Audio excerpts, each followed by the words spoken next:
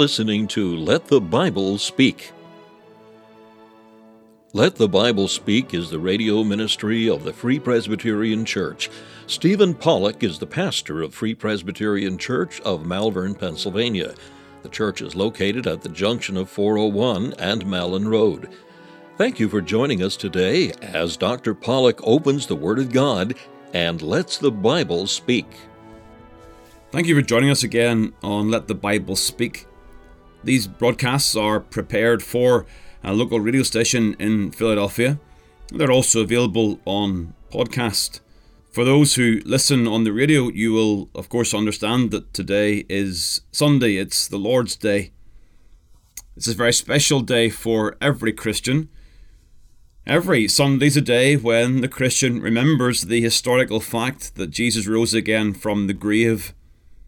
The first day of the week was the day when the woman came to the tomb and found the angels and the grave clothes. They looked for Jesus, but were told that he was not there, but had risen. That is the triumphant message of the Christian life. He is risen. Every first day of the week is the Lord's Day. It is Resurrection Day. Yet, beyond every Lord's Day, on our calendars we mark the Easter season and especially give consideration to the Lord's death and resurrection on the third day. And so today's broadcast is going to focus on the Bible's teaching on Christ's resurrection. It is my desire to really summarize much of what the Bible says on the subject. We will move quickly, it will be brief, and certainly much would require further study and presentation. In simple terms, true gospel preachers preach Christ crucified. The doctrine of the death of Christ is vital and central in the Christian message. For the unsaved, it is vital that they understand that their souls are in eternal danger, and the only hope is found in the death of Christ. Hence, Christ's death must be proclaimed to a lost world. The guilt of sin and the wrath of God requires the cross for pardon to occur and for sinners to be made right with God. Yet, with such an emphasis on the cross of Christ, we must never consider our Saviour as still being on the cross or even still being in the tomb. When you study the preaching of the apostles in the book of Acts, you see that every single sermon refers to the risen Christ. And so as we preach Christ crucified, we preach Christ crucified yet risen indeed.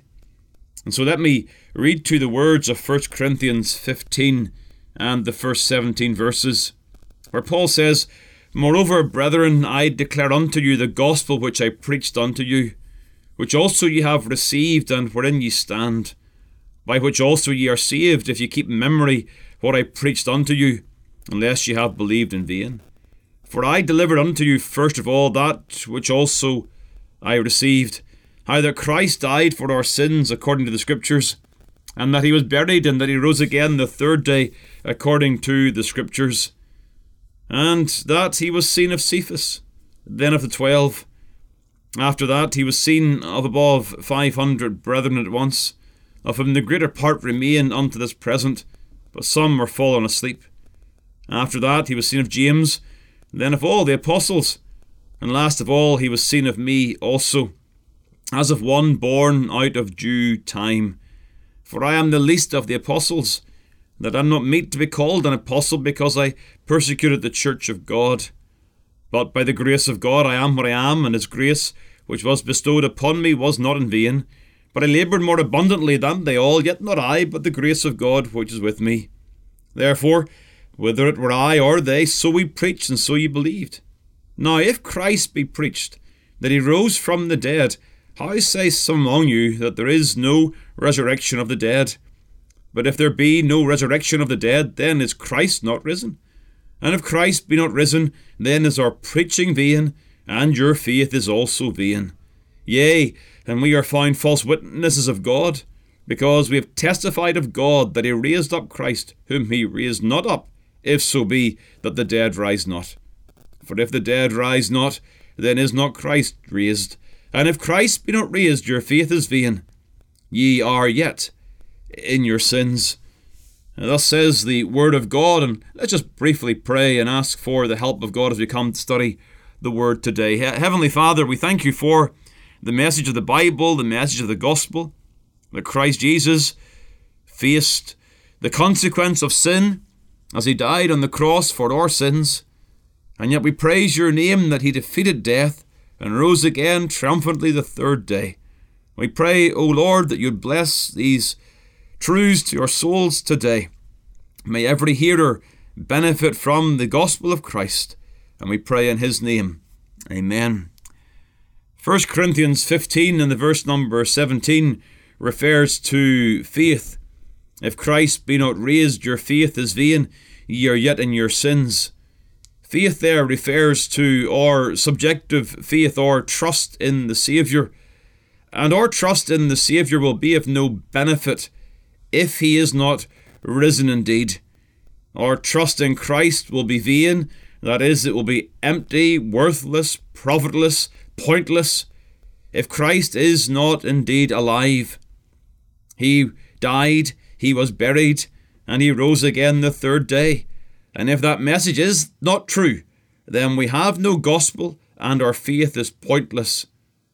Indeed, in verse number 14, Paul also says, and if Christ be not risen, then is our preaching vain, and your faith is also vain. The resurrection is absolutely fundamental to the Christian message. Indeed, it is the distinctive of the Christian message that the Saviour is alive.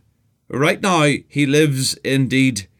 All of the other earthly religions, man-made religions, they do not proclaim to have a Saviour who is alive. The message of the Christian gospel is exclusive. It is unique in that Christ died and rose again. Such, of course, was predicted in the Old Testament. As Paul says, he rose again the third day according to the Scriptures. And so again, if he is not alive, then the message of the Bible is not true. If there is no resurrection, there is no message. And of course, no cross would mean no salvation. But also, if the resurrection is not true, there is no salvation and no gospel. But to turn that around, if the resurrection is true, then the unsaved must ask themselves the searching question regarding truth. If Jesus Christ is indeed alive, then they must ask questions regarding the truth of the entire message. If the resurrection is true, then they must solemnly consider the subject of sin and judgment and the world to come. And so for the Christian, the message of the resurrection is of absolute fundamental importance. And I want to consider that importance briefly today as we think about this subject together. And I want to show you the importance of the resurrection with three separate lines of thought. First of all, let's think about the enemies of the event. The enemies of the event. Verse number 17 of this text in 1 Corinthians 15 begins with the word and if recognizes the fact that some deny that the resurrection ever took place. In Acts 17, as Paul preaches in Athens, some mocked when they heard of the resurrection. The Sadducees in the Gospels, they denied the resurrection. And it seems to be the case that there were those in the Corinthian church who were saying that there was no such thing as resurrection. And if there is no such thing as resurrection, Paul says, then Christ be not raised. An event of such importance has been and always will be the subject of the attacks of the evil one. The evil one has sought to undermine the historical fact of the resurrection in so many different ways. The evil one, Satan, understands that if the resurrection is discredited, if there is some other explanation, then the whole house of the Christian faith comes tumbling down. The deniers of the event throughout the ages continue to peddle the same theories, although perhaps in different packaging. And there are three prominent efforts to deny the resurrection that keep on occurring in popular thought. First of all, there is the concept that Jesus didn't really die upon the cross. Such was the horrific nature of the treatment he received that he swooned or fainted under the pain of crucifixion. And the suggestion, therefore, is that Christ, in a state of great weakness, moved the stone from the front of the grave, overcame the soldiers, folded the grave clothes, walked to Emmaus and back to Jerusalem. That's a 7-mile journey each way. Then he appeared to the disciples as a conqueror of death. It implies that the soldiers experienced in the act of crucifixion made a mistake, that though they thought he was dead, he was not really dead. John records the events around the crucifixion when the Jews, because of the Sabbath day, sought Pilate to break the legs of Jesus in the crucifixion. And the soldiers came and they broke the legs off the two either side of Christ, but they came to Jesus and they saw, in the language of John 19, that he was dead already, and they brake not his legs. But one of the soldiers with a spear pierced his side, and forthwith there came out blood and water. And so the historical record of the crucifixion gives very clear indication that Jesus did not swoon or faint, but was truly dead. Beyond that, to suggest that he didn't die is to call Jesus a liar, that he was happy to have his disciples believe that he died and was alive. It also indicates that he didn't ascend into heaven. So when did he die, and where is his body now? The concept of Jesus not really dying is simply a piece of wicked imagination and has no basis in the evidence. Another theory was that of the stolen body. That was the first effort that was used to deny the miraculous nature of the resurrection. In Matthew 28 verse 11 it says, "Now when they were going, behold, some of the watch, that is, the soldiers, came into the city and showed unto the chief priests all the things that were done. And when they were assembled with the elders and had taken counsel, they gave large money unto the soldiers, saying, Say ye, his disciples came by night and stole him away while we slept." There was the theory, saying the disciples had stolen the body of Jesus. Now, once more, this doesn't do justice to the facts of the situation. The disciples were fearful, and they were hiding, and to suggest they stole the body was to suggest that they overcame the Roman guard. They then based their ministry and life upon something they knew wasn't true. The great majority of the disciples eventually gave their lives for the message of the resurrected Christ. It has been well observed that people will give their lives for something that they believe to be true, but martyrs will not come out of lies and falsehood. And so the concept of the stolen body, again, does not give due place for the evidence that we have.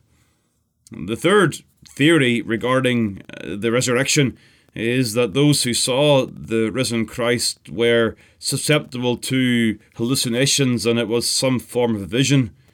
They'll often comment on how the women were nervous and excitable, and that they had a vision and saw Jesus in a vision. But when you read the Bible record, you see that Jesus made it clear that he was no phantom.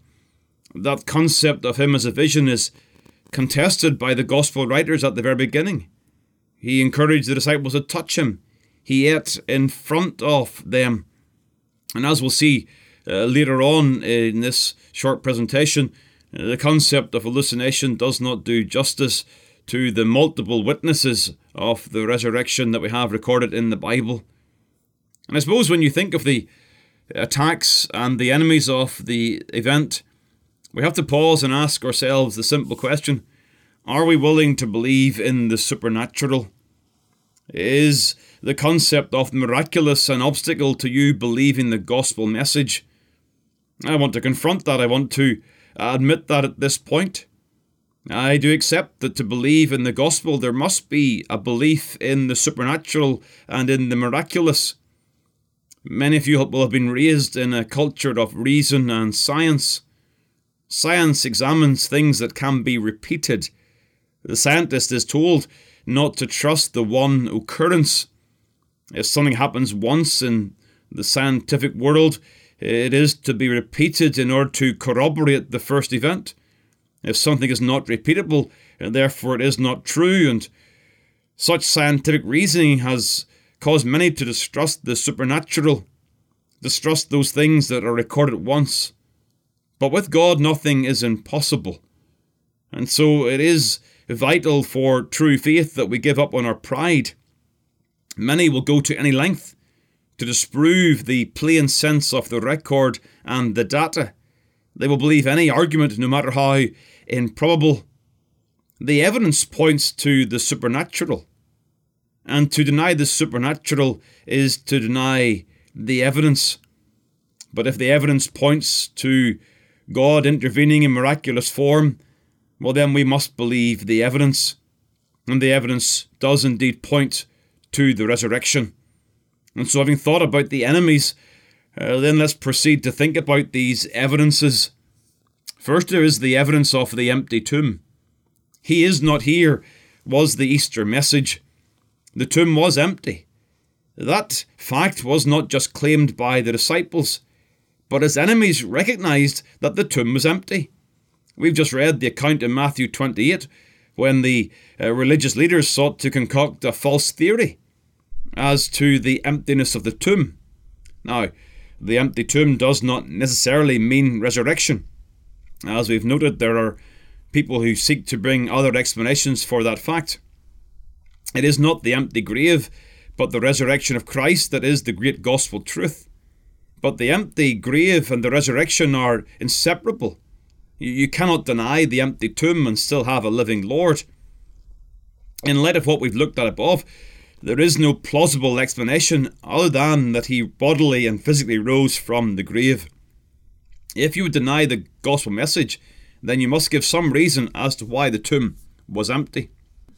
The second line of evidence is the presence of multiple eyewitnesses. The idea of being witnesses is very important. The term is used in the Bible, and when we think of a witness, we must think in terms of the courtroom. We must think of people giving evidence before a jury or a judge. In Acts 2:32, Peter in his sermon says, "This Jesus hath God raised up, whereof we all are witnesses." The apostles claimed to be eyewitnesses of the resurrected Christ, as they had watched their friend and their Lord go to trial and ultimately to the cross. So they also claimed to have seen him physically alive after his death. In the account of Paul here in 1 Corinthians 15, we have a record of the witnesses. Cephas, that is Peter. The 12 are mentioned. That's a term for the disciples, although at that time there were only 11. There were 500 brethren, and these were people who were alive when Paul wrote. There's no distinct record in the Gospels of this event, but is likely to have occurred in Galilee. Jesus told the disciples, "But after I am risen again, I will go before you into Galilee." And then in Matthew chapter 28, then said Jesus unto them, "Be not afraid, go tell my brethren that they go into Galilee, and there shall they see me." And so it's likely that the appearance of Jesus to the 500 occurred in Galilee. We're also told that James, the brother of our Lord, saw the risen Saviour. We also understand that Paul claimed to see Jesus in that Damascus Road experience. What is interesting is that this list does not contain the women and their role in finding the empty tomb. Now that does not deny their role. The gospel record is very clear regarding the important role that the women play in this event. But the list that Paul gives emphasizes men of sound men, men of integrity, and men of a great number. Paul is putting together a legal argument. In the times of his writings, the testimony of women was not admissible in court, and so he's emphasizing the fact that here are men who could give testimony in court if required to the risen Christ. Jesus appeared to groups and to individuals. He appeared at different times and in different places, and is therefore highly unlikely that all of these people were suffering from some form of hallucination. So the eyewitnesses are very important when you think about the evidence for the resurrection. The other line of thought regarding the evidence is the effect the resurrection had upon the disciples and upon Saul of Tarsus, or Paul. The disciples were changed. They were changed from being cowering and fearful to being fearless. They were changed from being powerless to knowing the power of God at Pentecost. They left the hiding place of the upper room and find themselves in the public square of Jerusalem, proclaiming that those listening to them had been guilty of killing Jesus and that Jesus had risen again. As for Saul of Tarsus, we should not underestimate the impact that the resurrection of Christ had upon him.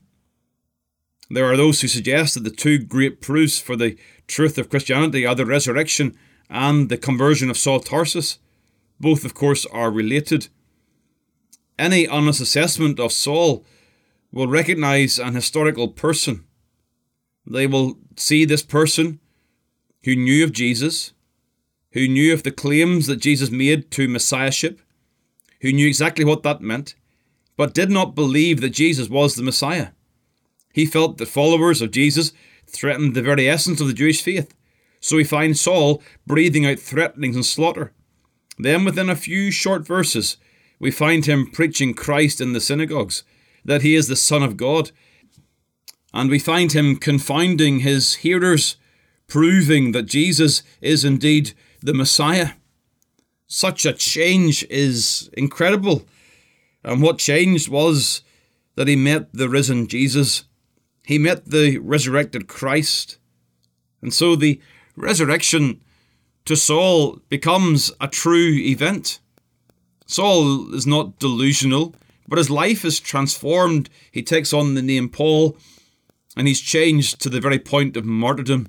He's willing to give his life for this message of the risen Jesus. Such a change in the disciples and in the life of Saul of Tarsus is only explainable by the truthfulness of the resurrection of Christ. And so, though there are enemies to the event, the evidences are compelling that Jesus is indeed alive. And in light of that, let me just list the effects. Let me list the things that are true in light of this event. First of all, we proclaim the exaltation of Christ Jesus. Acts chapter 2 and the verse number 30 says this, "Therefore, being a prophet, and knowing that God had sworn with an oath to him, that of the fruit of his loins, according to the flesh, he would raise up Christ to sit on his throne." This is the account of David's testimony in the Old Testament. He, seeing this before, spake of the resurrection of Christ, that his soul was not left in hell, neither his flesh did see corruption. Peter then proclaims, "This Jesus hath God raised up, whereof we all are witnesses.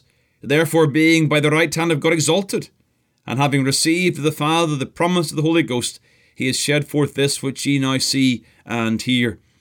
We who believe in the resurrection, we proclaim an exalted Christ who rules this world.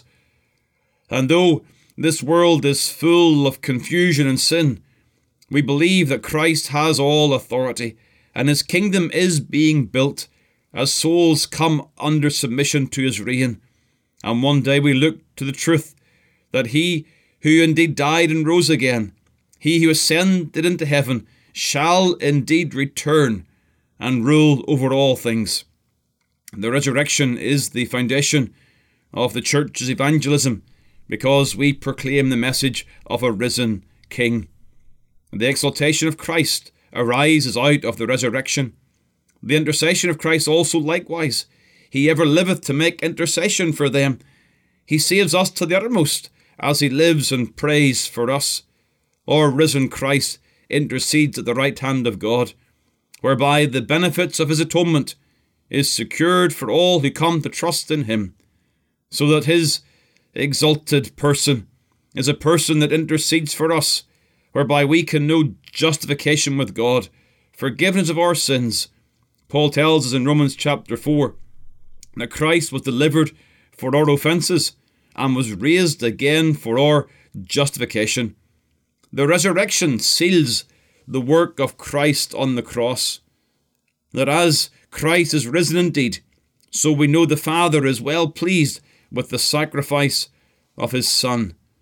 We rejoice that Christ was once offered to bear the sins of many. We rejoice that that sacrifice was accepted by the Father, so we can know peace with God and forgiveness from all of our sins. And indeed, beyond that, we can also have the certainty of our future resurrection. But now is Christ risen from the dead, and become the firstfruits of them that sleep. For since by man came death, by man also came the resurrection of the dead. For as in Adam all die, even so in Christ shall all be made alive. Those souls die and are buried. Those who trust in Christ shall rise again, and shall reign with Christ forevermore. You see, dear listener, I proclaim to you today the truth of the resurrection. And the question is, will you believe what is true? He is risen, therefore faith is not vain. He is risen, therefore all who trust in him are not in their sins, but are forgiven, they are pardoned, and they are justified. Jesus is not dead, he is alive. Trust in him today, and know the benefits of his death on your account, that you would know forgiveness and peace with God, and you'd have the certain hope, the sure and certain hope of the resurrection from the grave. Death has no sting. Death is defeated. Trust in Christ. Live now and live forevermore. May God indeed bless his word to all of your hearts today. Amen. Thank you for taking the time to listen to this episode of Let the Bible Speak from Malvern Free Presbyterian Church. If you'd like more information about the gospel or the church, please call 610-993-3170 or email malvernfpc@yahoo.com. We extend an invitation to all to join us as we worship the Lord each week.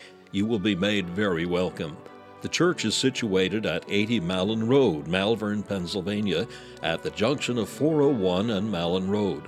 We meet for worship on the Lord's Day at 11 a.m. and 6 p.m. A Bible study and prayer meeting is also held on Wednesday evening at 7 p.m. We preach Christ crucified.